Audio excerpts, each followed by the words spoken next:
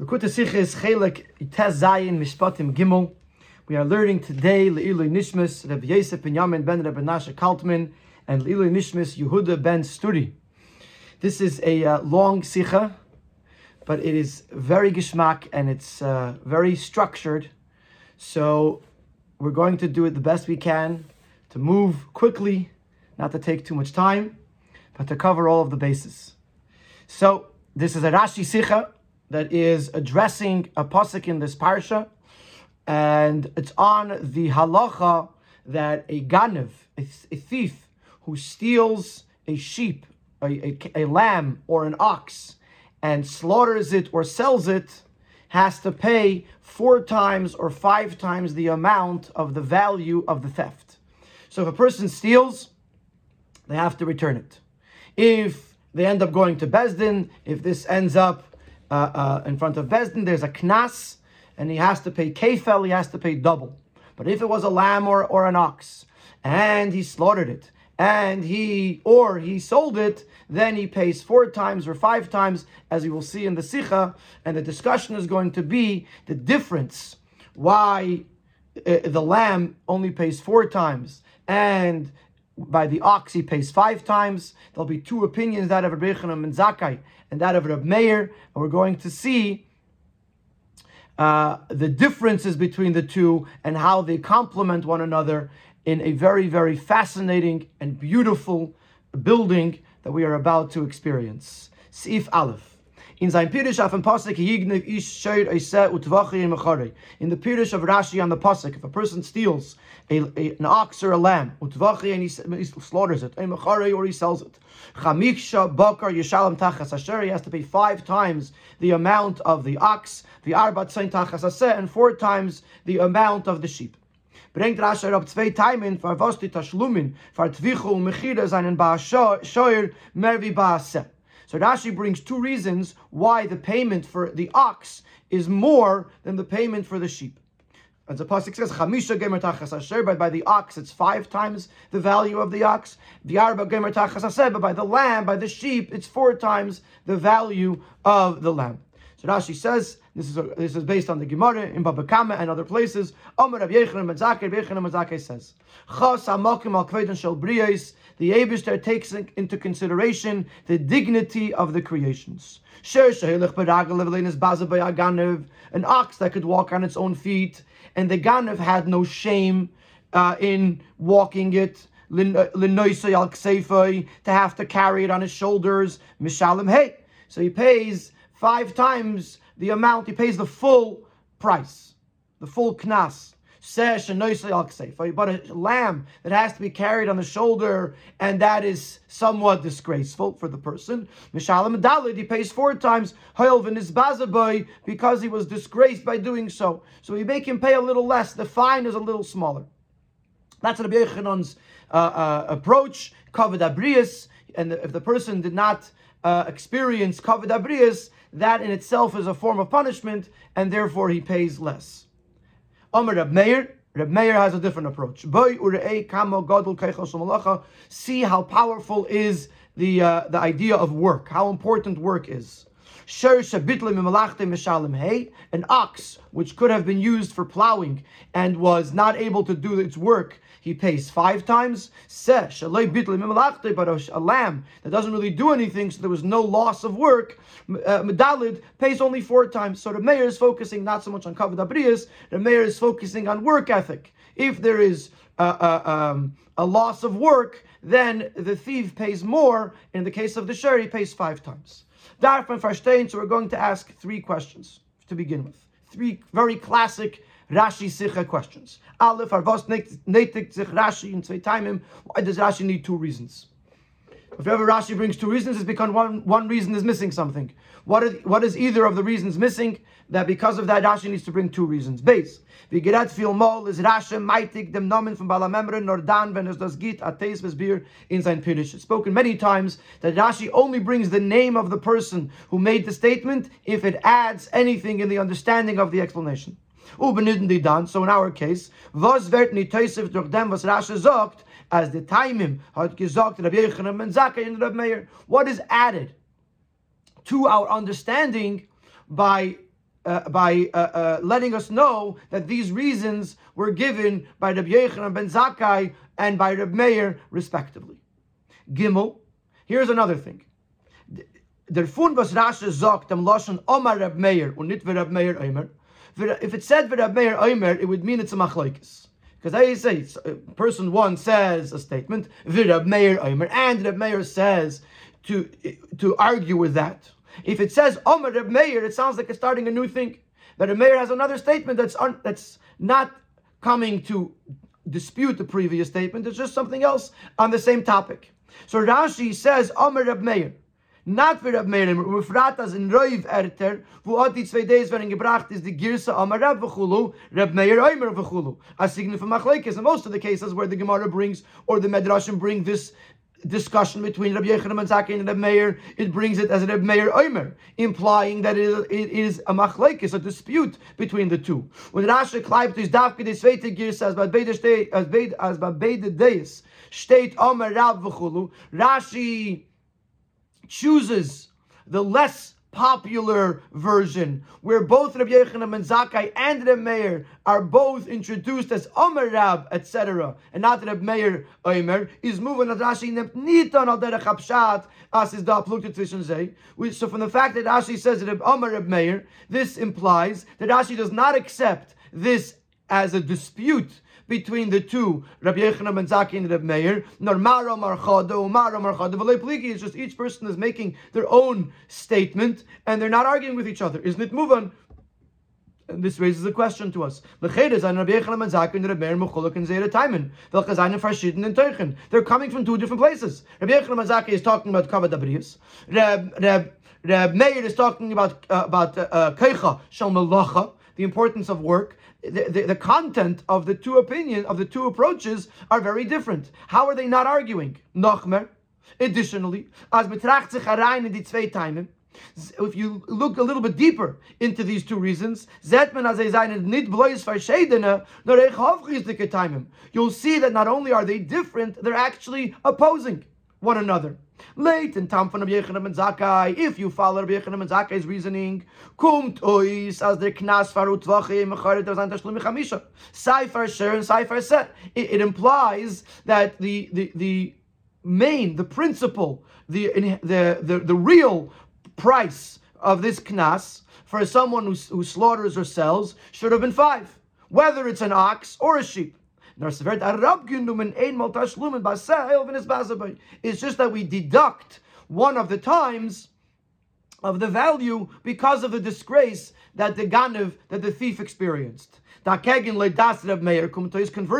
Reb Meir's opinion seems to imply as the knas betzim is arba, that the original price of the knas is 4 times the value. And it's just that by the ox, we're adding an extra time of value because there was another issue here that the share couldn't do its work. So even though the original price was 4, we up it to 5.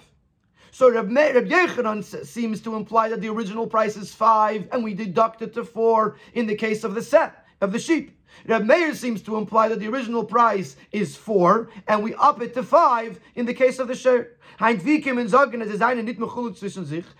you say that they're not arguing? Amar Rabbi Yochanan ben Zakkai, Amar Rabbi Meir, and to quote Rashi, he introduces each of them as if they are not arguing.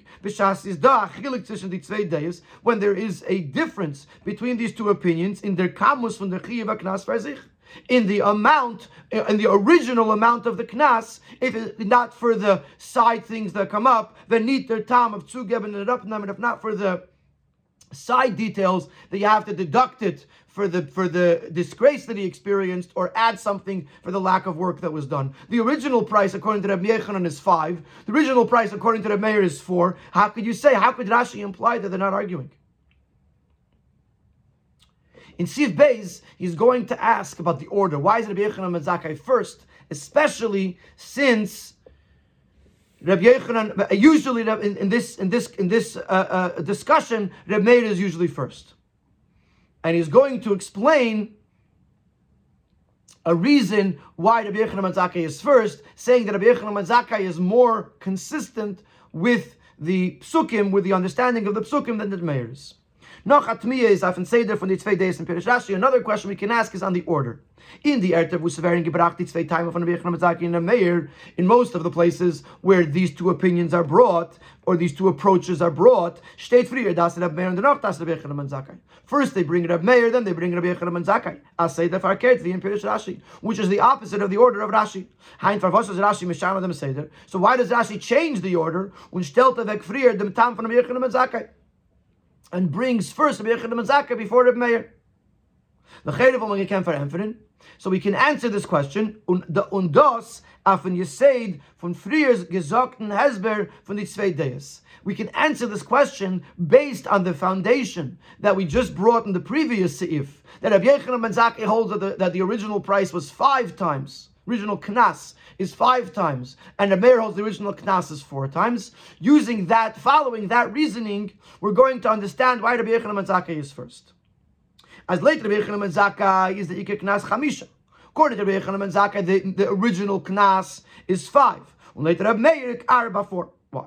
Bald in the Torah state fear Chamisha Bakar. Since the Torah in the pasuk, in this pasuk, mentions first 5 times the ox, und danach the Arba Tzayin, and then mentions 4 times the lamb, is the Seichel Machriat Zagin. So this would cause my understanding, my seichel, to lean in the direction that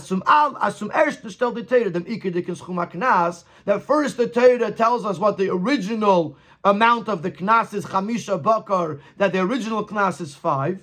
Und danach baseh kommt der Knas, was ist zu libatam geminert geworden von Iker Aschum, and then by the seh he mentions that the original number was deducted. Geminert means diminished, was lessened, because from the original schum v'arba tzayin that you only pay 4. So if you look at the pasuk, you would think first the pasuk tells us what the price should be, and then tells us in some cases, in the case of the lamb, it's deducted.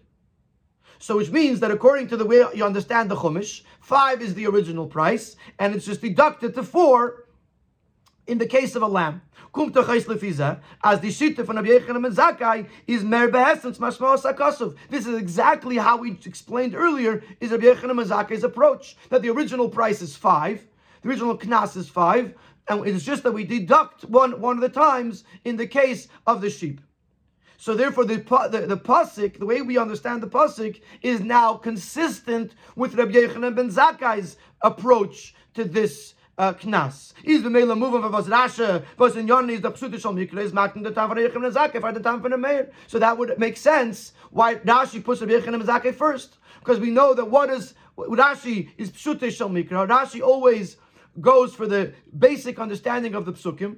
So if Rabbi Yechon ben Zakkai's approach is more consistent with the basic understanding of the psukim than Rabbi Meir's is, then Rabbi Yashi is going to put Rabbi Yechon ben Zakkai first, because Rashi doesn't have to follow the way the Gemara or the Medrash does it. Rashi has to do the way it works best for Pshuta Shal Mikra.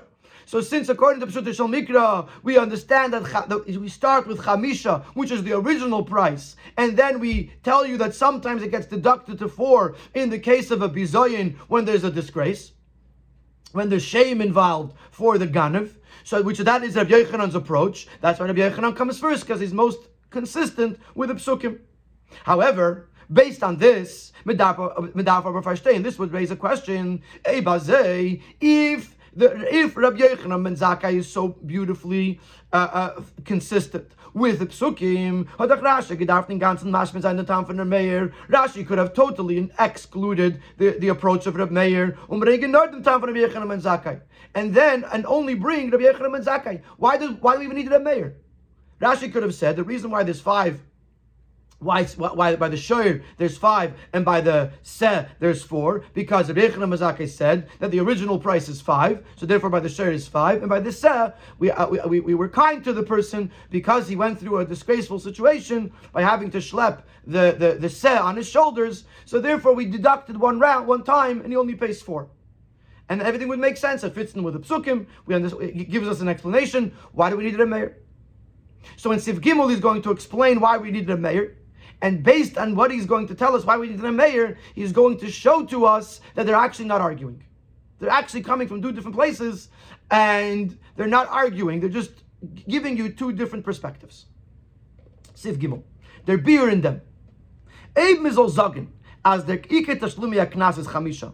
If you're going to follow the Rabbi Yochanan ben Zakkai approach, that the original price, the original knas is 5.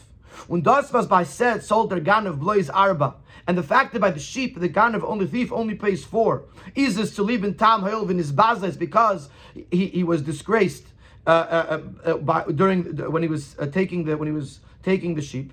Father Zechaz, but this would demand an explanation. Emes taka as der ganav kumt up a chelik von sein einish der mitvas nisbaze. It's true that the ganav, the thief, is receiving part of his punishment by the disgrace. The fact that he was disgraced, the fact that he experienced shame, is part of his punishment, and therefore we make him pay less. Wie kann das aber verarbeiten dem Schum von Tashlumi Kesef as the Nignev darf bekommen? How does this compensate for the amount of money that the victim, the person from whom he stole, should receive? In other words, was hat der Nignev davon, was der Gazav is nisbaze boy? How does the victim gain by the fact that the thief was shamed? In other words, you're telling me that the thief pays less because he was shamed. How does that help the victim? Therefore, bringt Rashi dem Tam for Reb Meir sagt, and this is why Rashi has to bring Reb Meir's opinion as well. Asher shebitlim imalachta, the reason is because the share didn't work. Was later as bara kumt as the tashlum zum nignev besteht melachatchila nit mer vi arba, which according to this reason, the original price that the nignev deserves is 4. Nor by share to leave them was given myself in their gneva. It's only by the share because there was a greater loss. Because bitlim imalachta, he stole more from him because he couldn't work. He's not been basic when in Tishlum we give extra payment, but in the original payment, in the case where there's no bitul melacha, where there's no lack of work, the original price is 4. You can't ask the question, what did the nignev lose? The nignev got everything he deserves. He deserves 4, and he got 4. So the Meir's approach helps us understand that the nignev, the victim, the person from whom this was stolen, is getting everything he deserves. So now he's going to continue and say that Rabbi Yochanan ben Zakkai is coming from the perspective of the ganav, and therefore he starts with 5, that the ganav is obligated to pay 5 originally, unless there's a bizayon, unless there's a disgrace involved, and the Meir is coming from the perspective of the nignev, of the victim, where the victim deserves 4. So, and they're not arguing, they're just looking at it from 2 different sides. Das meint, as Rabbi Yochanan and Zakkai and Rabbi Meir are nit mechulik, they are not disputing one another in their kamus von ikir knas, in the amount of the original knas price. Nor ze yereit zayin litzdodin. Litzdodin means they're looking at 2 different sides of the same coin. Es wendt sich wegen welcher Tzad es redt sich. Which side are you looking at? Wenn es handelt sich wegen der Avelu von dem Ganev, if you look at the crime of the thief, and therefore how much he has to pay, is es wert an eines von Chamisha. His crime is one that is worth 5 times the value of the thing that he stole. And again, since we're coming from the perspective of the Ganev, so therefore, if there was it was a sheep, we take into consideration his shame, and then we deduct from his punishment, from the original number of 5, we deduct 1 time. If you're looking at it from the side of the victim, how much he suffered, is the knas arba. The original price is 4. Nor by shoyer is da. By a share there is an additional damage to the victim, and therefore we take that into consideration. That he couldn't do his work. When the farmasic events make it a knas, so we give him an extra knas, number 5. Das heißt, Rabbi Yochanan ben Zakkai redt wie das ist mitzad dem Ganev. Rabbi Yochanan ben Zakkai is coming from the perspective of the Ganev, and Rabbi Meir mitzad dem Nignev, and Rabbi Meir is coming from the perspective of the victim, and therefore they seem to be saying different things because they're just looking at it from 2 sides of the coin. In the end, everyone agrees that a share is 5 and a share is 5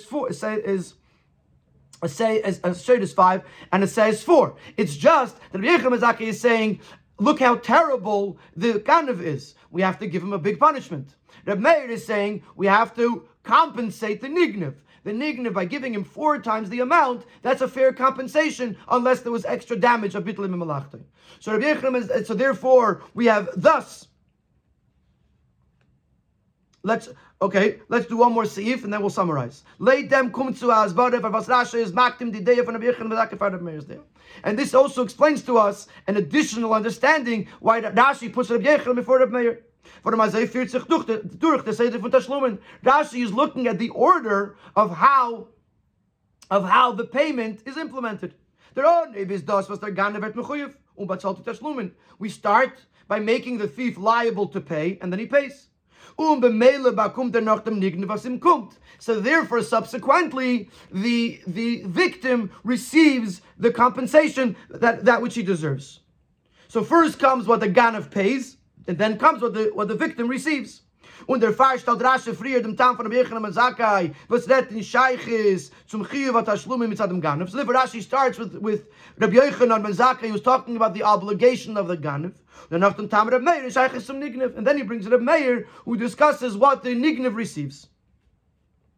Und der Mitzvah recht was in der Teire is mer mudges at the Ike Knas is Chamisha. This also helps understand why the Teire emphasizes that the main Knas is Chamisha. We said in Siv Beis that from the fact that the Teire says first Chamisha and then Arba, first 5 and then 4, implies that the Teire sees it, that the original price is 5 and just sometimes it's deducted to 4. Zayin dik muktim because of since it's first in the Teire. Weil die Teire ist zum allem ersten und beikir kevea nicht wie viel so bekommt der Nignev. Nor wie viel ist der sein der Yeshalem von dem Ganav, because the Teire is here primarily to tell us what is the obligation of the Ganav, of the thief, more than how much the Nignev has to receive. It's telling us the liability of the Ganav, that primarily it's 5, unless and sometimes we deduct it to 4. So now we've answered our questions. Why does Rashi need 2 reasons? So the number one, Rabbi Yechon Mazakei is the one that's closer to Pshuto Shel Mikra. Rabbi Meir is also telling us how we see it from the perspective of the nignev, of the victim, to say that it's not like he's getting gypped because of the ganev's shame, but he's getting his full due compensation, which is 4 times. Why does he say Rabbi Meir Amar? Because they're not arguing; they're coming from 2 different perspectives. Why?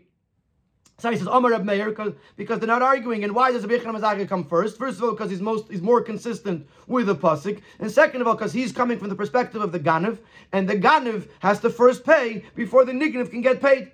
So the order of payment starts with the Ganav, and then it goes to the victim. So we've answered our questions. The one we have not touched upon yet is why their names are mentioned, and that is what we're going to talk about in Seif Hey, and we're going to bring in another Machlekes Rabbi Yechon Mazakei and Rabbi Meir. Or not, I shouldn't say machlekes. Another discussion where Rabbi Yechon ben Zakkai and a Meir both weigh in, and it's going to be about the difference between a ganav and a gazlan, a thief and a robber, which we're going to talk about in Seif Hey. And based on that, we're going to learn from there as to why Rabbi Yechon ben Zakkai and the Meir have their opinions here. That Rabbi Yechon ben Zakkai looks at the ganav and the Meir looks at the nignev, at the victim.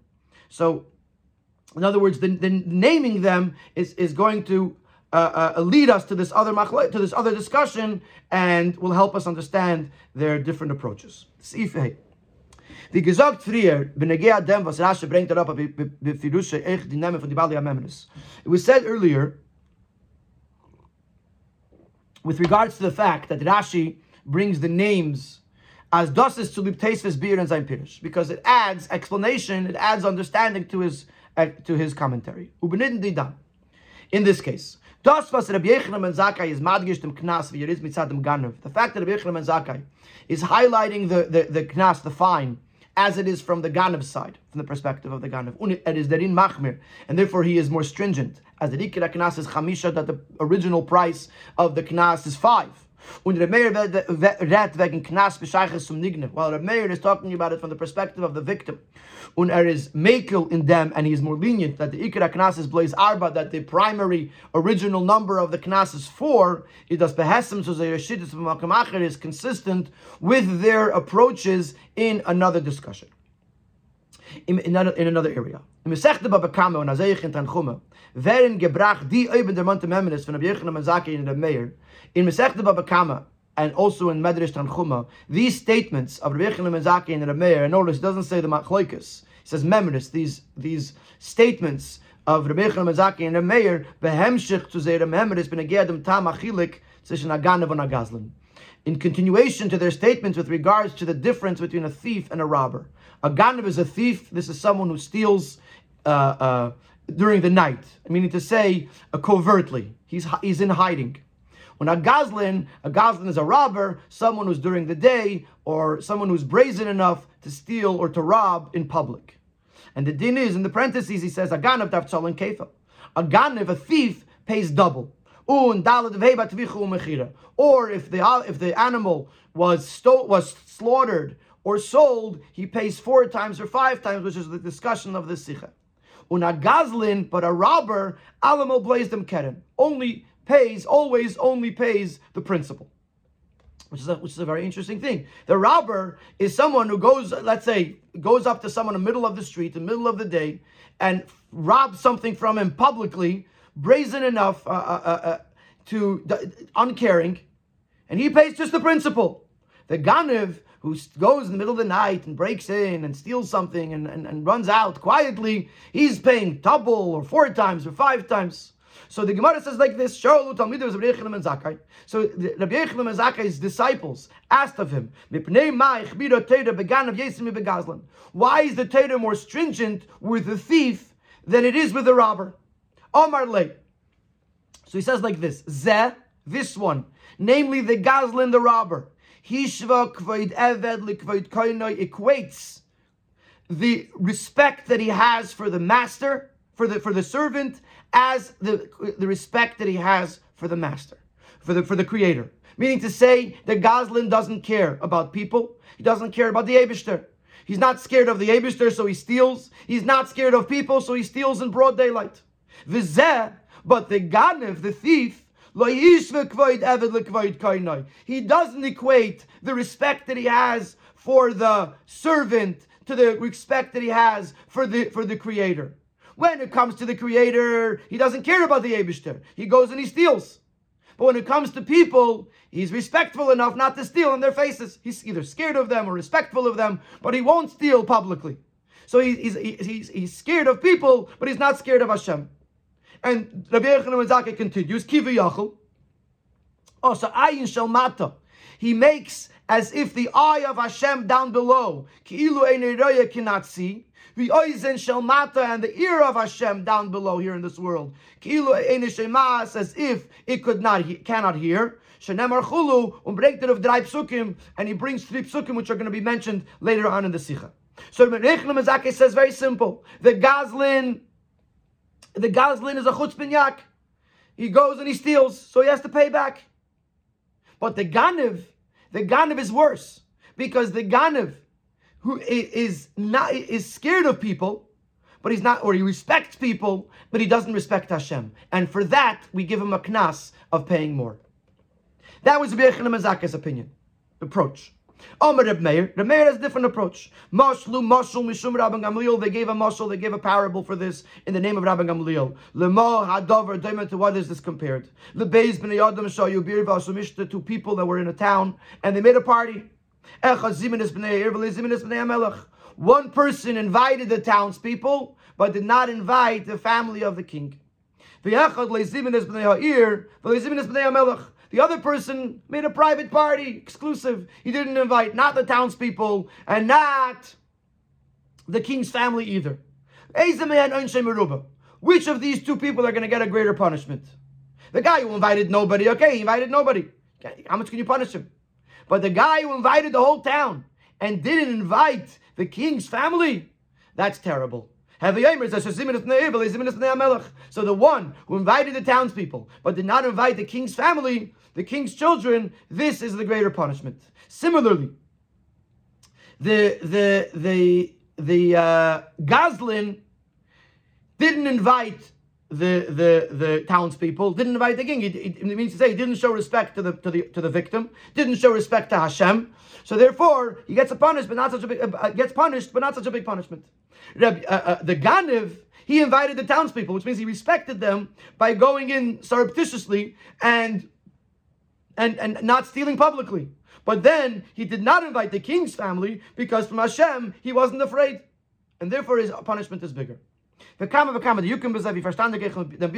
There's many nuances here that could be addressed. Some of them will be understood in the explanation later on in the Sikha. But let's analyze these two approaches. Der Unterschied zwischen der Meir's Moshel und dem Hezber von Rabbi Yochanan ben Zakkai is moving in Pashtus. So now the difference between their two explanations is very simply understood. In Rabbi Yochanan ben Zakkai's Verter is mudgish das was beim Ganev fällt die Meir von Nebishter. In Rabbi Yochanan ben Zakkai's words, there is an emphasis on the fact that the Ganev lacks fear of Hashem. Was is noch weniger wie sein Meir von Adam, which is even less than his fear of other people. Was der Fahrt dik sich sein Avle in dem was gesehen Rabbi Yochanan ben Zakkai, and therefore his crime is expressed in the fact, as Rabbi Yochanan ben Zakkai concludes, kiviyachol asa ayin shalmata kilo in it's as if he makes as if the Eibishter can't see. So Rabbi Yochanan ben Zakkai is focusing on the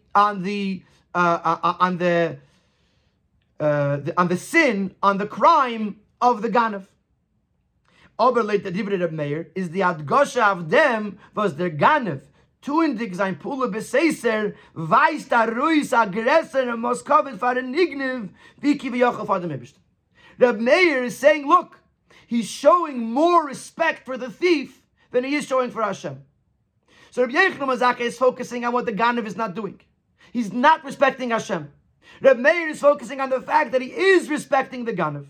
Bedugma wie in Moshel, as the Avle besteht in dem, was Zimenes bnei Yair, in der Zeit was Zimenes bnei HaMelech. And using the Moshel, the crime is not so much that he didn't invite the king. The crime is that he did invite the rest of the townspeople when he didn't invite the king. Here too, they're not arguing with one another. As it's clearly evident from the fact that it says Amar Reb Meir, and we explained earlier in the Sikha that Amar Reb Meir means that it's not an argument. It's just that each of them are focusing on a different element, on a different aspect of the same explanation. Rabbi Yochanan ben Zakkai is metayar the avla beikar v'yesis mitzad Ganev. Rabbi Yochanan ben Zakkai is focusing on the crime as it is from the Ganev. Under lehish v'kveid eved l'kveid keinei. Was eved is documented nignev in the fact that Rabbi Yochanan ben Zakkai says it first, that he did not equate the respect for the servant to the respect of the creator, which here the servant means the person who he's stealing from, is only an introduction, a preface, to prove that the Ganev is denying the fact that the Eibishter is supervising, is overlooking everything. Also, Ayin Shalmata, he makes it as if the Eibishter can't see. Reb Meir Nemt in Chesben and Tzad von Nignev. Reb Meir, on the other hand, is taking into consideration also the side of the person who was stolen from, that he got more respect. Und der Fund kommt der Rest die Maskana as the Ganev get covered zum Nignev, and therefore he concludes that the Ganev, the thief, is respecting the victim. Was hat nicht für den Eibishter, respect that he does not have for the Eibishter. Und das ist behessem zu unser Indien. Was Rabbi Yochanan ben Zakkai is madgish wie das is mitzad Ganev und Reb Meir mitzad Nignev, and this is consistent with the fact that Rabbi Yochanan ben Zakkai sees things from the perspective of the Ganev in our case, and therefore he gives him chamisha like we'll see in Sivav, and Reb Meir looks at it from mitzad the Nignev, mitzad from the perspective of the victim, and therefore he starts out with Arba, with 4 times. So we now understand why, and we'll complete this and see Vav, but now we're beginning to understand why Rashi brings Rabbi Yochanan ben Zakkai and the Meir's names, because Rashi is structuring his understanding that Rabbi Yochanan ben Zakkai is coming from the perspective of the Ganev, the thief. Meir is coming from the perspective of the Nignev, of the victim, the person who was stolen from, and therefore he mentions the names to say, look, I'm not making this up. We read in the previous conversations about the Ganev and the Gazlin. Over there also Rabbi Yochanan ben Zakkai and Reb Meir give 2 explanations, where Rabbi Yochanan ben Zakkai focuses on the misdeeds of the Ganev, and Reb Meir focuses on the respect to the Nignev, on the treatment of the Nignev, of the victim. And now we're going in Sifav, we're going to apply this to the Chamisha and the Arba. This difference in the Razbara for Fasich Mira Teda Beganav Yesim Begazlin, in the explanation why the Torah is more stringent with a thief than it is with a robber.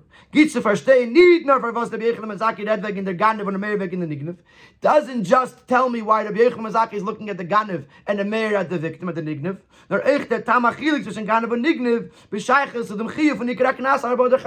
It also sheds light on why Rabbi Yechonon ben Zakkai says that the original number is 5, and the Meir says the original number is 4.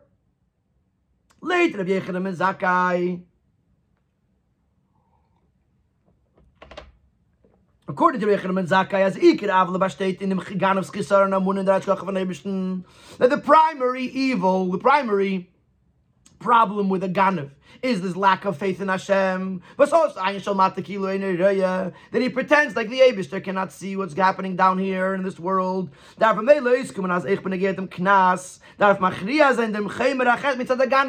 it comes to the Knas, we look at how severe his sin is.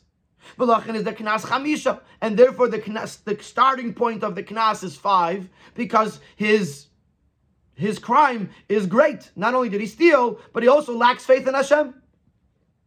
But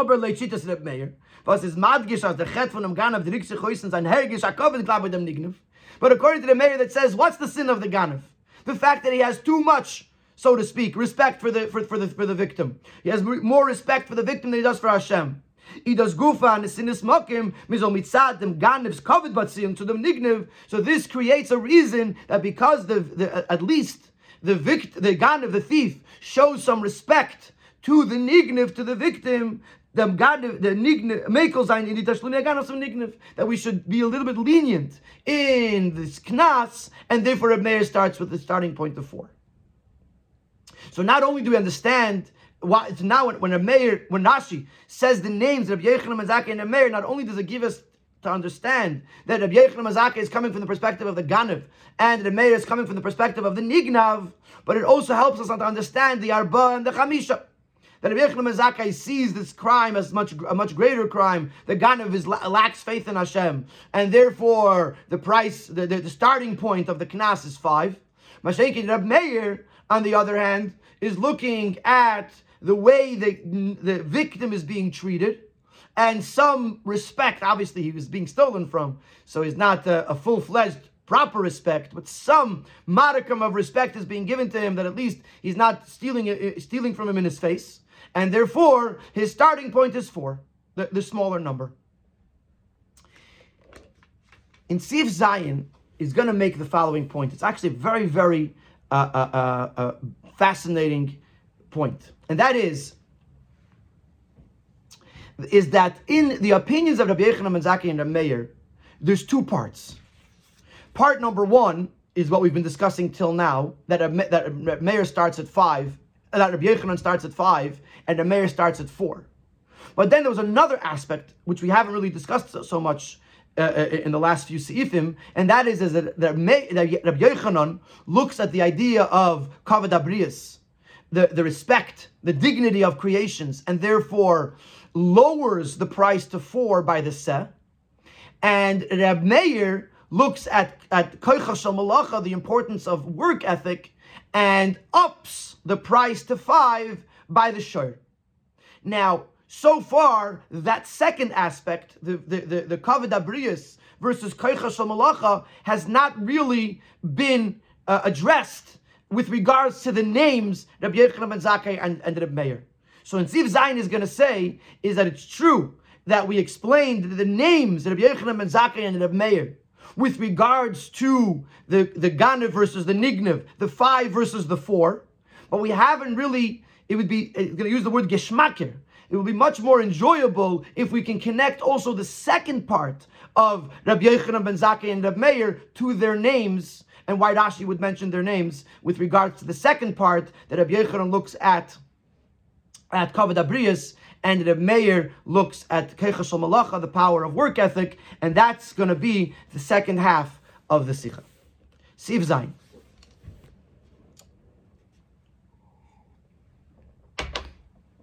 Leitem bir kumtois. According to this explanation, we can understand as mit der Mann in die Namen von Rechel Mazaki and Reb Meir, that by mentioning the names is Rashi blois oisin unzudeiten auf Hasbara Neisefes. Rashi is out.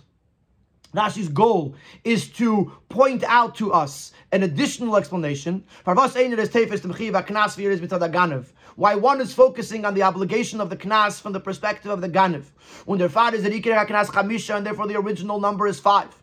And the second, the mayor, is looking at it from the perspective of the victim, of the one who it was stolen from. And is therefore arba, and the original number of the knas is 4. So that's the sole purpose of Rashi saying the names. That's how we have it till now. It would be much more enjoyable to say, as their mitvas Rashi is maitik the name that the fact that Rashi is quoting the names meant that that Rashi also wants to give us an additional explanation in their explanations. That says, as the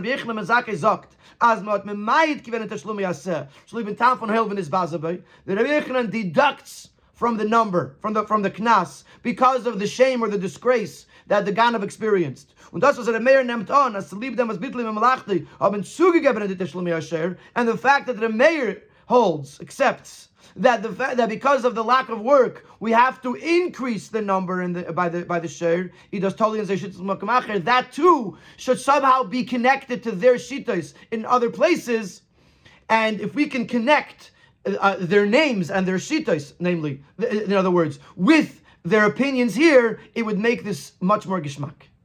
And therefore, we're now going to delve in to Rabbi Yochanan ben Zakkai's approach, to the Meir's approach, and in each time we're going to see how their names and we need to say their shittas, what they represent, helps us understand their approach here in this case of the Arba v'Chamisha.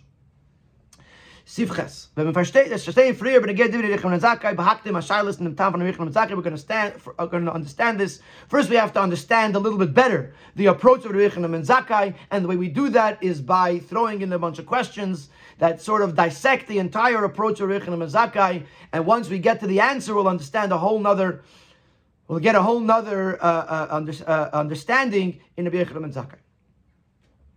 Aleph. For was macht dem Chelek in die Tashlumen zwischen Sheir und Seh not in einem Fall von Tvache im Mechare? Why does the Torah differentiate between Sheir and Seh only if he slaughtered or sold it? The shame starts when he stole it.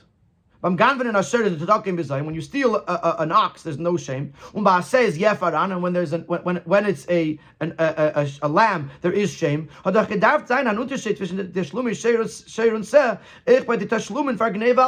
even when you just steal and you didn't slaughter it and you didn't sell it, you're just stealing it, there should have been a difference between an ox and a lamb because there's more shame.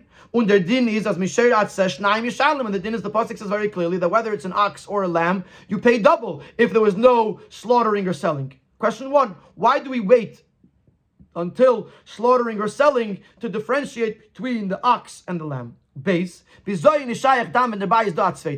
Shame really exists only if there's somebody else there, in front of whom we feel disgraced. So how does it fit to say that he was disgraced by stealing a sheep? It's being done in secret. It's being done covertly. And no one sees how he's stealing the seh. So if a tree falls in the forest, if a thief steals and nobody sees, then there's no shame. Question 2. Question 3. Gibel. Rashi introduces the Eibishter takes into consideration, or the Eibishter has compassion for the dignity of creations. So every part of Rashi is precise. Rashi doesn't have extra statements, so it could have just said the sheir goes by foot, can walk on its feet, there's no shame, and therefore he pays 5, etc. Why does he have to introduce this concept of Kveidon Shel Bria is the dignity of creations? If he does want to bring this introduction, but It would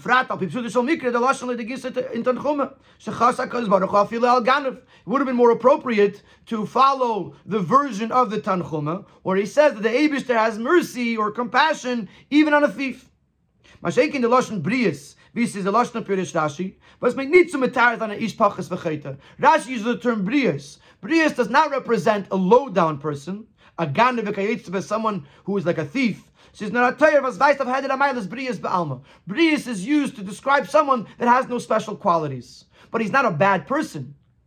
If you want to make the point that Hashem has compassion, even on a ganav, it would have been a much bigger point, a much greater point to make. So why does Rashi stop, so to speak, at Brius and say Hashem has compassion on the dignity of creations, and doesn't say even more that Hashem has compassion even on the dignity of the ganav?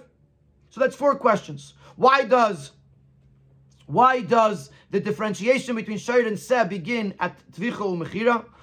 How is there any bizoyin if no one sees? Why does Rashi say Chasam Makam Akfeid and Shal Brios? And why does Rashi use Brios instead of Ganav?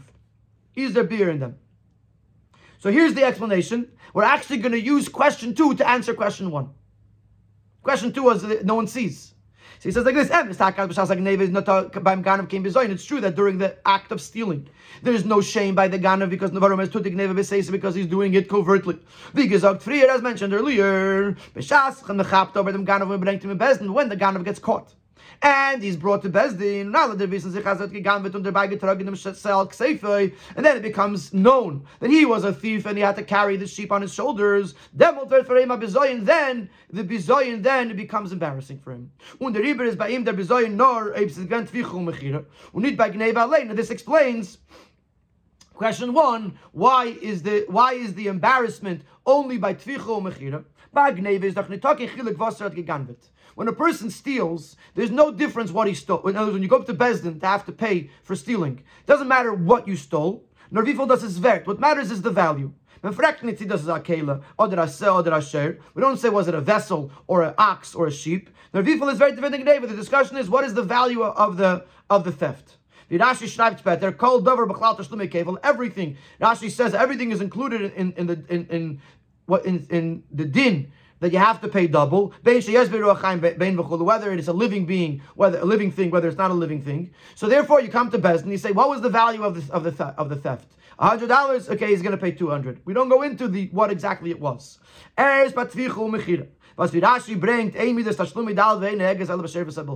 But when a person sold it or he slaughtered it, and Rashi says that the whole concept of Dalad Vei of paying 5 times or 4 times is only by an ox or a sheep. So B'shas me bringt him to Bezdin with the Anklage. As when he's brought to Bezdin with a claim. Anklage, the claim that he slaughtered it or he sold it. So now what he stole becomes an issue. If he slaughtered it, if he sold it, we have to decide, is he going to pay 4 times, is he going to pay 5 times? And therefore, now is when the shame kicks in. In other words, when he stole it, there was no shame, and therefore there's no differentiation between shayr and seh by theft.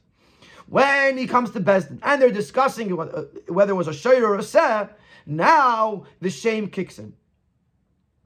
Al pisa abed is nidglatik. But if that's the case, then this raises a big issue. If the shame that we're addressing here is not that he was seen walking through the streets, schlepping a sheep on his shoulders, nor von der Wissen sich davon, it's just that it became known at a later time than men bringt dem Ganav in Bezdin, when the Ganav is ultimately brought to Bezdin. Wie kommen herabnehmen mit dem ganzen Wert von dem Seh zu der besagten Bizoyen? Why would we deduct the entire value of a sheep for such a minute amount of shame? This is why Rashi introduces the words that something is unique, or the Eibishter has an extra sense of compassion when it comes to kavod habriyos, to the dignity of his creations. By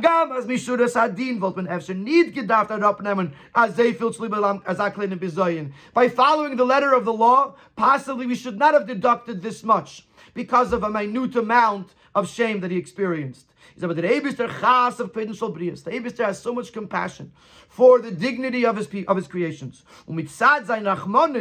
Is mekel in the tashlumin and because of the Eibishter's compassion, the Eibishter is very lenient to deduct an entire amount of payment, an entire value of the sheep, even though the shame was was of a small amount. Alpiza is nit muchrich. So that answers the third question. Why Rashi says chasam makan kohen shel brius? Because it's dafke. Once we understand that we could appreciate why the person is getting such a big deduction for such a small amount of shame. Alpiza is nit muchrich. Al derech hapshat as chas hakadosh baruch hu afil al ganav. But based on this, we cannot deduce from here that the Eibishter has compassion on a ganav. The girsa von Tanchuma. Und the fact is Rashi Meshana Kanal, therefore Rashi changes the gears, the wording, and he says Brius. But Rabbi Balder Bizoyim vert Ersten Bezdin, since the shame only only happens once he's already in Bezdin. Lachas man rav noch der Gneva. After a significant amount of time after the theft occurred. After he stole it, he sold it or he slaughtered it. Then he was caught. Gebracht le Bezdin, then he was brought to Bezdin. Gefunden Edus and Azevaita, then they had to find witnesses to corroborate the story of the owner. This can take a lengthy amount of time. Und nicht nur hat nicht kein Verdienst von der Gneve. Not only does he have no benefit from no gain from the theft, nor versteht as darfen sollen Arbeit sein. He realizes he's going to have to pay 4 times the amount of the sheep. So therefore he certainly regrets the whole theft. He's far from a proper thief at this point. So therefore to say this kind of guy, he stole, but he regrets it 10 times over. And it's been a long time ago, and he lost a lot and gained nothing. So therefore, we can say Eibishter has compassion on him. So therefore, you can't derive from here that the Eibishter has compassion on a ganav, because this guy is not anymore a real ganav. But we could derive from here that the Eibishter has compassion on brios, on a basic person, and therefore the Eibishter deducts the price of his knas. Now, why do we need Rabbi Yochanan ben Zakkai's name? Because the Talmud Memulach, the seasoned student, is unhappy still. And it's actually very interesting because usually in the Rashi Sichos, when he I shouldn't say usually, but a lot of the times in the Rashi Sichos, when there's a Baal HaMemre, when Rashi mentions the name, it's to address a Talmud Memulach, a seasoned student. Because if it's something that a regular Ben Chametz Lamikra needs to understand, then Rashi can't hide it inside of the name. Rashi has to explain it to us in the actual Rashi. But for a Talmud Memulach, for a seasoned student, Rashi could actually mention the name, and the seasoned student will make the association to another opinion of this person and answer his question. So it's actually interesting that in the beginning, in the first round, we were talking about the first part of Rabbi Yochanan ben Zakkai Meir. We explained it without a Talmud Memulach. Now, when we go a little bit deeper to understand to understand each of the opinions, the Talmud Memulach. The name of Rabbi Yochanan ben Zakkai is to answer the question of the seasoned student. If the seasoned student is going to ask, at the end of the day, how is it possible that the dignity of the people is so relevant as to that because of a little tiny shame we are deducting an entire value of the Gneva. Rashi addresses this by starting out with the name Rabbi Yochanan ben Zakkai. The Gemara says was said about Rabbi Yochanan ben Zakkai that nobody was ever able to greet Rabbi Yochanan ben Zakkai to be the first one to greet him in the marketplace, even a non-Jew. Rabbi Yochanan ben Zakkai was always the first to greet the other person. Zetman therefore, we see from here, as by Rabbi Yochanan ben Zakkai is kveidon shel brios, given as tired, the dignity the honor, the respect for the Eibishter's creations was so precious by him, that nobody was ever had a chance to say hello to him before he already said hello to them. You walk in the street, whoever he met, he always said hello, or shalom, or however it was said in those days. He was always the first one to do so. Even if it was a non-Jewish person, and even if it was in the marketplace. Is verstandig as Alachas kama v'kama in unser Fall. So it's understood that certainly in our case, but there where the thief already totally regretted getan shuva. He even did shuva after gneva canal on the theft. Vernemt a greisen ort a feel the cleansed the must from sein bizoyin. So Rabbi Yochanan ben Zakkai was the kind of person that was very into kavod habrius, was very careful and very scrupulous about honoring the Eibishter's creations. Says that this person who is already regretting his theft, already doing tshuva, we have to have a great amount of respect for them, even and therefore we can deduct a large amount of money even for a small bizayin. So this is the in-depth understanding of Rabbi Yochanan ben Zakkai. That the second part of Rabbi Yochanan ben Zakkai, which is the part of kavod habrius, is the fact. Understand now that the kavod habrius, the shame that the person experienced is triggered only after he and he ended up in Bezdin. And even though it's a very small amount of bizoyin, Rabbi Yochanan ben Zakkai is the kind of guy, the kind of amoida, kind of tada, that is going to give him a big discount even for a small amount of bizoyin. Now we're going to go to Reb Meir. The beer was Rashi is mighty Reb Meir's name bepirushay in Shaychis mit desvara sher shebitlim imalachte. To understand why Rashi quotes the name of Reb Meir with regards to Reb Meir's approach about the sher who was not able to work. Wenn wir verstehen, behagtem was Rashi is mighty fahren gufatam Omer Reb Meir boyer e kama gadol keichos malacha. We're also going to delve a little bit into Reb Meir's approach. And we're going to ask the following question. Rashi begins Reb Meir's approach with the statement, come and see, how great is the power of work? How is this statement relevant to understand the psukim?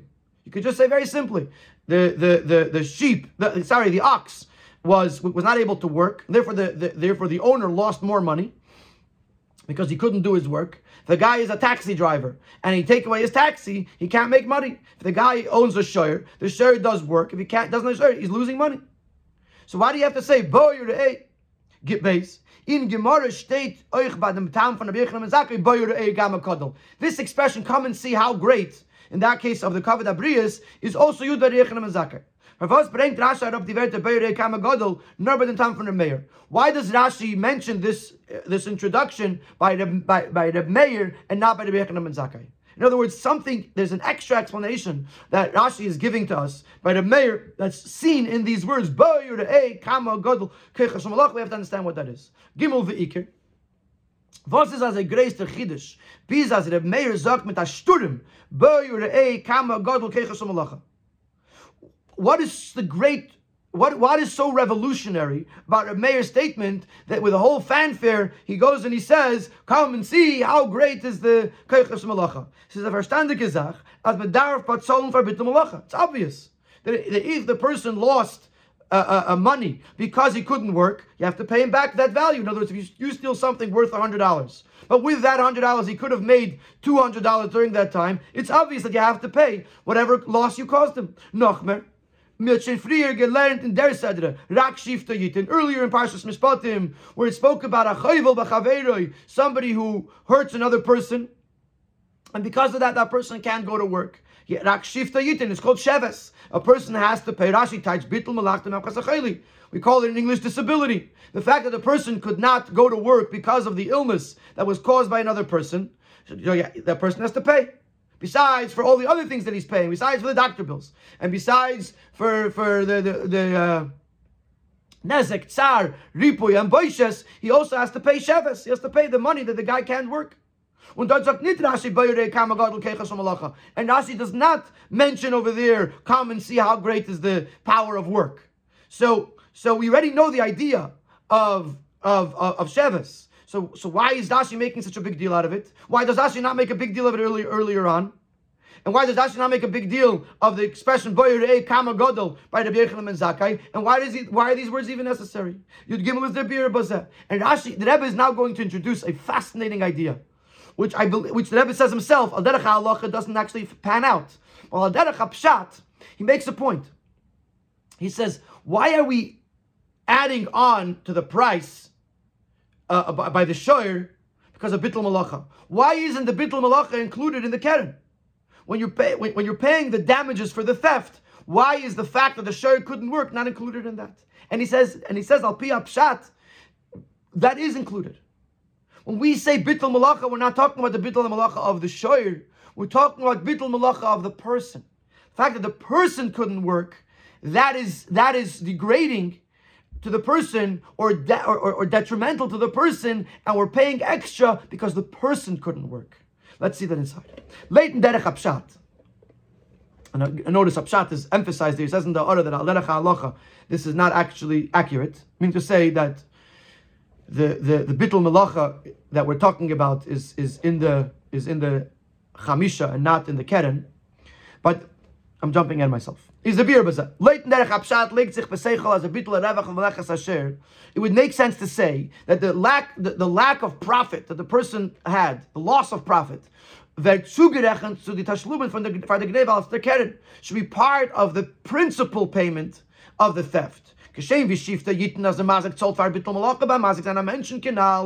like if you hurt a person, you have to pay him disability. Similarly, if you steal a tool that a person needs to do his job, you have to pay for the loss of profit that he had because he couldn't use his tool. Rashi has no need to repeat this by the theft, because it's the same thing as before. This wouldn't apply just to the ox, where his profit comes from working the ox and plowing the ox. Also by the sheep, the person has to pay for the loss of profit. For example, he could have sold the wool that grew on the sheep, and if he couldn't do it, then the ganav caused him extra loss, and the ganav has to pay for that.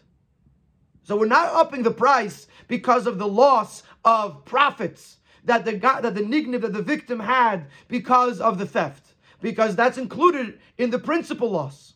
The is what are we talking about over here? As to libdembos is felt ben balashel the inyan from malacha. The fact that the owner of the ox could not engage in work, nitways the revach tefun, the whole concept of work, not the profit from the work. No, the etzem malacha, but ensure the very fact that he couldn't go to work. The ganav now has to pay, the thief has to pay the value of the entire ox,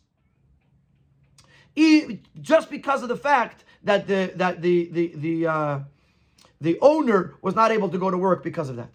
In other words, the very fact, I don't know if it's boredom or if it's degrading or if it's what it is, but it's something that was hurtful to the owner that he couldn't work, and therefore the thief is charged an extra time the value of the ox. And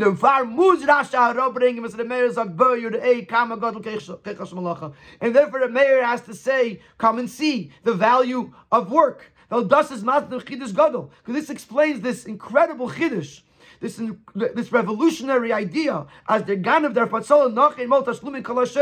the ganav has to pay a whole nother value of the ox, even though he already compensated the entire loss of the owner, including the loss of profits from the owner, from not being able to work with a share. We're talking about the importance of work. Malacha is as a grace of wichtig. Work is so great and so important, so vital, that because of the fact that the balasher, that the owner of the ox was not able to work, the ganav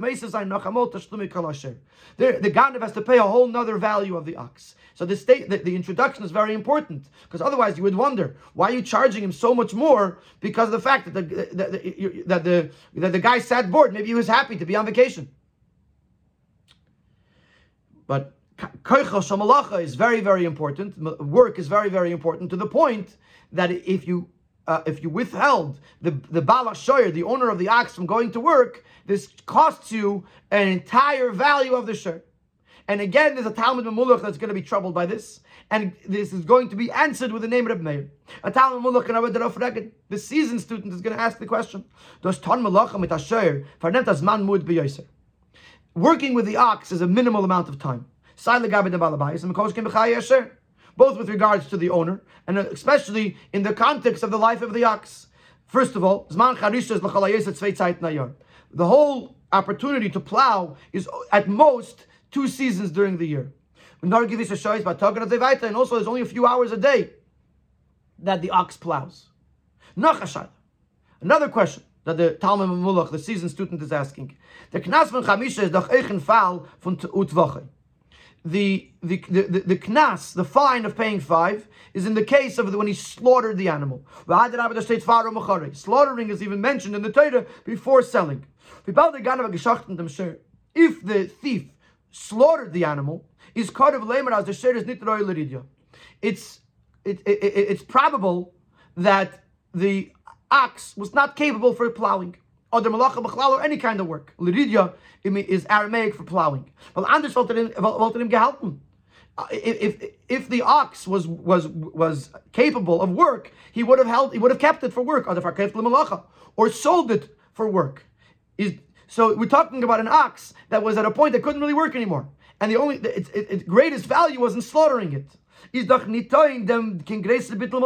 there's no major lack of work over here. First of all, b'chlal, in general, a share doesn't work that much.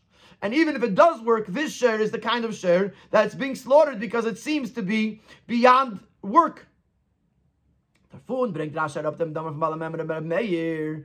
therefore, Rashi brings the name of Reb Meir.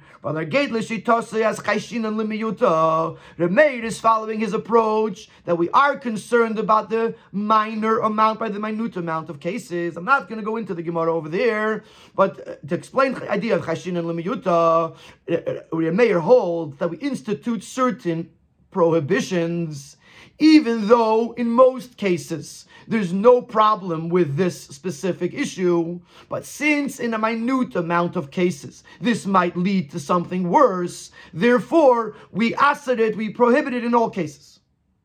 Again, we prohibit something in all the cases because in a minute amount of them it might lead to something prohibited. So similarly over here, when der fire is the Teire Cheshish, fire the miut von Shvarim was meshecht. Therefore, the Torah is concerned about the small amount, the minute amount of oxes that are being slaughtered. Nit kukendik of them was eine royal miut malacha.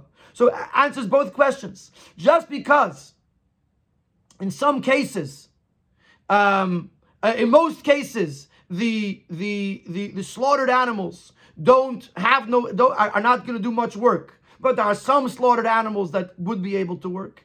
And just because even when they're not being slaughtered, they do a little bit of work, but even the little bit of work that they do, chayshin and limiyuta, we are concerned about it. And therefore, Taka, you're right that it's a very small amount of work. But Reb Meir, who is chayshin and limiyuta, who is concerned about the minute amount of cases, is going to be concerned over here that the person couldn't work. And therefore, in all the cases of tvachei and mecharei, of a shoyer, Reb Meir charges the guy an extra round, an extra value of the shoyer.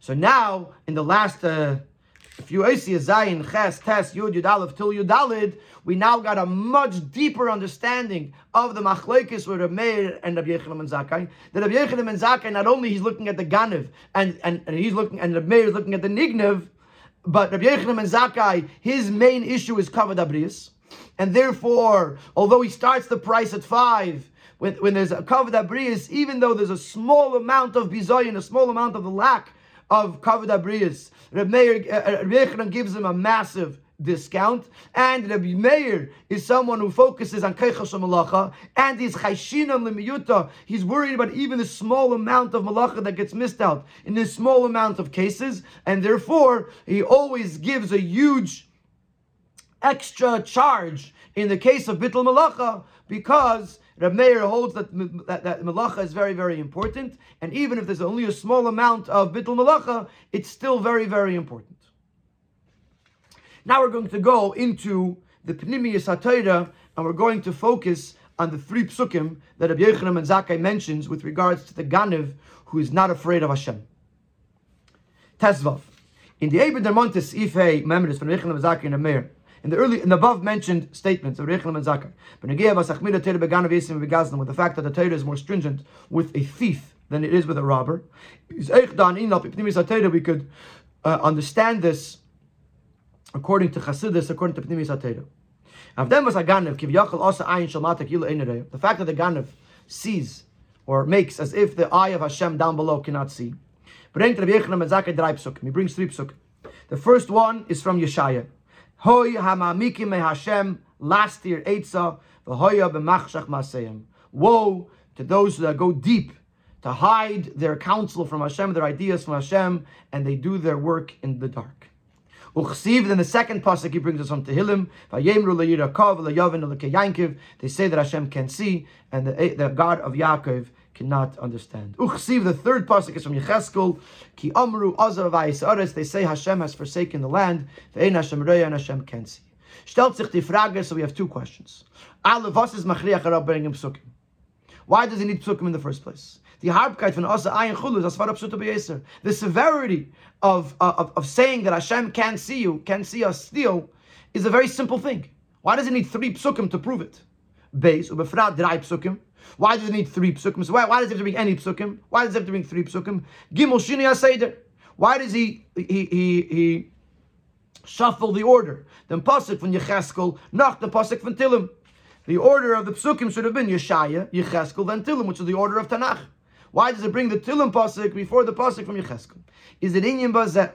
And the explanation is as follows. It's a beautiful, beautiful paragraph where we're taking this Ganev and we're lifting him up. Although he's pretending, although he says Hashem can't see us, but nevertheless, the foundation of this person is a good one. This Yid believes that there's an eye above. He believes that there's an Eibishter. But the Yid makes as if the Eibishter can't see him. So the question is asked, how does a person who believes in Hashem reach such a mishunadika, such an odd mistake to say that Hashem can't see? Therefore, Rabbi Yochanan ben Zakkai brings 3 psukim. This shows the evolutionary plunge of the Ganev. How he falls, he devolves lower and lower. The Erster pasuk Hoya mamikim ba'Hashem lastir eitza v'hoya b'machshach maseim. The woe to those who are hiding from Hashem, going deep from Hashem to hide their counsel and they do in the dark. Even though he believes, he knows that there's an eye that sees, he fools himself. And he adds in the parentheses, he tells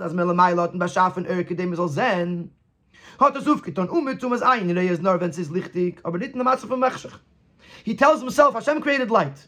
So Hashem created the world in a way that when it's light you can see, and when it's dark you can't see. So he says, when I'm in the dark, when I'm stealing in the dark, Hashem can't see me. So a person who believes in Hashem, believes that Hashem could see, but comes to this mistaken conclusion that Hashem cannot see him in the dark. Wie fällt man als Ashtus? So mechalek sein zwischen Lichtigkeit und Finsternis beim Ein Shel Maila. How does such a silly thought fall into this person's mind to differentiate between dark and light in this world by the Eibishter's eye?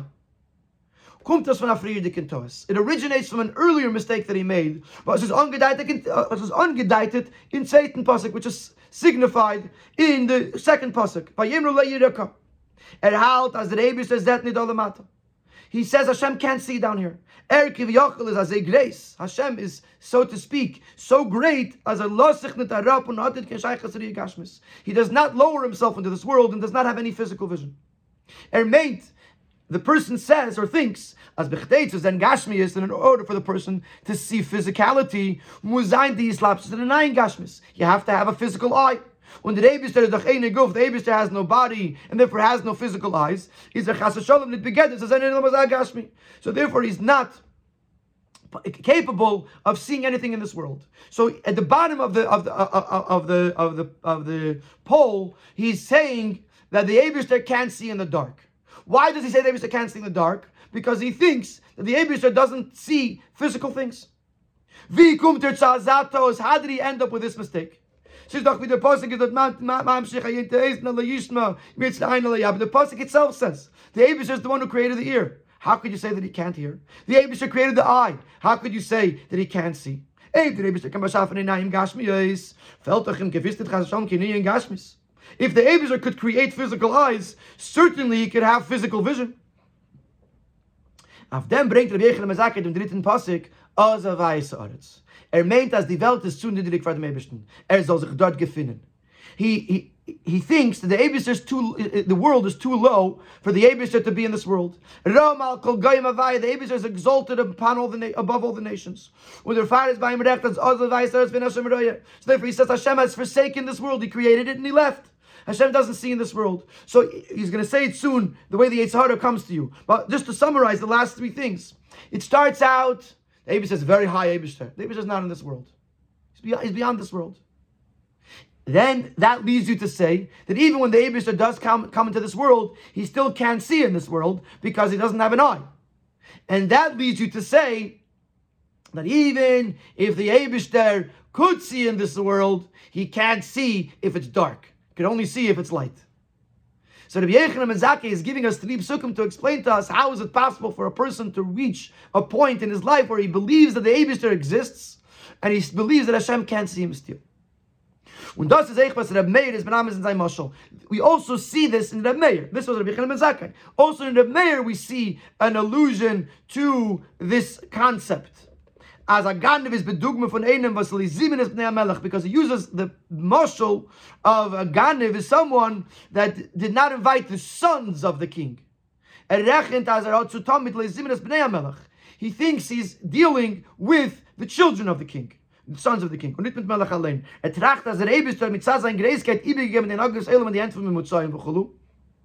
He thinks that the Eibishter is so great that he therefore handed over the control of the world to intermediaries, Bnei HaMelech, the sons of the king. So he's making the same mistake as the Yechon Mezakeh is talking about. If you remember, they're both talking about the same Ganav.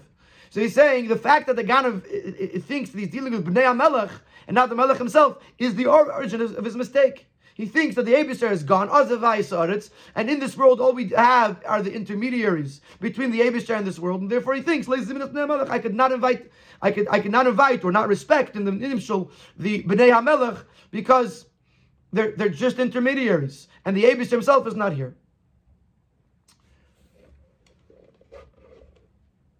We're going to basically repeat this, but now in the Eistis of Aved, of the person, how the Yetzer Hara interacts with him.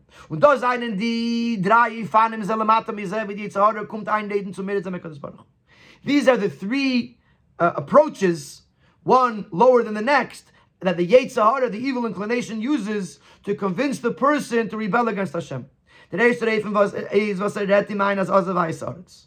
The Eibishter is Miremu from Welt. He comes and says Hashem has forsaken this world, this land.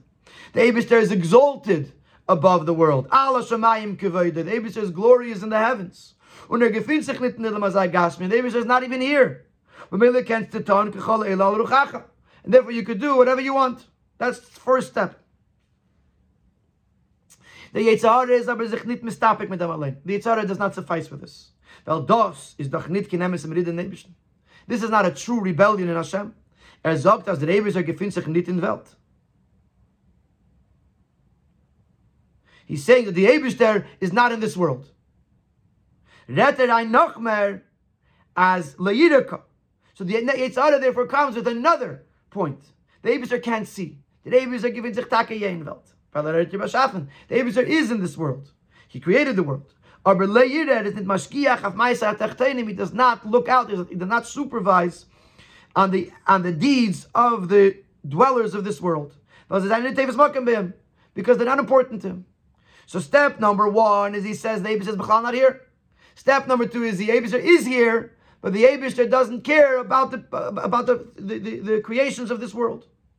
Aber ich das ist doch nicht kein mirfule meride ba Kadosh Baruch Hu. Warum der Mieter ist doch merem dem Eibishter? This is not a true rebellion. He's still lifting up the Eibishter. He's still respecting the Eibishter to a certain extent. As ein the ihr kiviyachol needed it up in Yonam Gashmi something gracekeit. He's saying the Eibishter's seeing vision does not come down into physical things because the Eibishter is so lofty. Retter ein Nachmer. So therefore the Yitzhara comes with a third thing. As Be'emes said that Eibishter in Yonam Gashmi, that the Eibishter could see physical things. Nor it is a chilik zwischen Eir und Cheshach, but he differentiates between light and dark. In Yonam von Eir und Kedusha said that Eibishter. If it's something of light and holiness, the Eibishter could see. Because it matters to him. It's relevant to him. Aber Taina the Yitzhara claims, Vosfar an Or Totes, as that Eibishter soll sich zugucken zu Yonam von Cheshach und Eibishter Kedusha. How can you say that the Eibishter is looking at things that are unholy or things that are dark?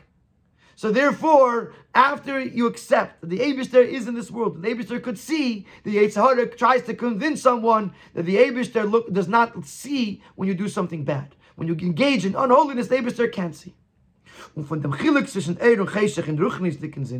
And once you make this differentiation on a spiritual level, and holiness he could see, and unholiness he can't see, this then trickles down as the Ganev macht that the thief differentiates in the physical sense.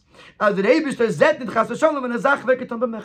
that the Eibishter cannot see when something is in the dark. If you turn the light off, Hashem can't see. If you turn the light on, Hashem could see. But if I turn the light off, then Hashem can't see. You can only get there once you believe that the Eibishter, by the Eibishter there's a difference of light and dark. And you can only get there when you believe that the Eibishter it doesn't care about this world. And you can only get there when you believe that the Eibishter is too high for this world. But when you understand that this world is Adina B'Tachtoinim, this world is Ikir Shechina B'Tachtoinim Oisa, this is where the Eibishter wants to be, and every prat to prat is Negeya to the Eibishter in this world. Eir and Cheshech and good and bad, everything is important to the Eibishter. Then your conduct will be appropriate because the Eibishter is right here. Let's conclude with one more detail by using the mashal of Reb Meir. As there's medama the minyan agnevet to amishta. He compares this stealing to a party, to a feast. Und der Bier in them. Reb Meir is talking about a time after the Ganav was caught.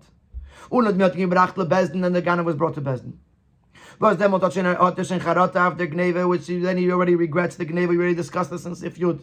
He already regrets it, and he knows he's going to pay for it big time. So he's holding in a place where the sitracha, where the negative was subdued. This becomes a delicacy, a celebration, a feast to the Eibishter. The Alter Rebbe explains in Tanya that when you take meriru lemiska, when you take something that's bitter and you transform it into something that's sweet, that is a delicacy, a sweet and sour delicacy for the Eibishter. Specifically, when you engage in this type of delicacy, then v'gam rasha liyem ra, that you take a rasha on the day of wickedness, and he transforms his wickedness into day and into light above. This is the greatest nachas to the Eibishter. So since we're talking about the Yitzhara over here, we're talking about the person that started out thinking that b'mechshach, that the Eibishter doesn't see him in the dark. And now we fast forward to a time that he got caught and he did charata. He regretted his deeds. And he does tshuva, so he's transforming his negative ways into positive ways. He's subduing the evil. This is a mishta. This is a party for the Eibishter. This is delicacies, which the Eibishter celebrates with. Und durch dem mishta. And when we make this kind of party for Hashem, this kind of feast for Hashem, we prepare these types of delicacies for the Eibishter, that we don't listen to the Yitzhara, and we subdue the evil, and we transform it into something good. Through subduing the evil, we then merit the ultimate party, the ultimate feast, which will be done with the Livyasan, with the coming of Mashiach, may it be B'karav Mamish.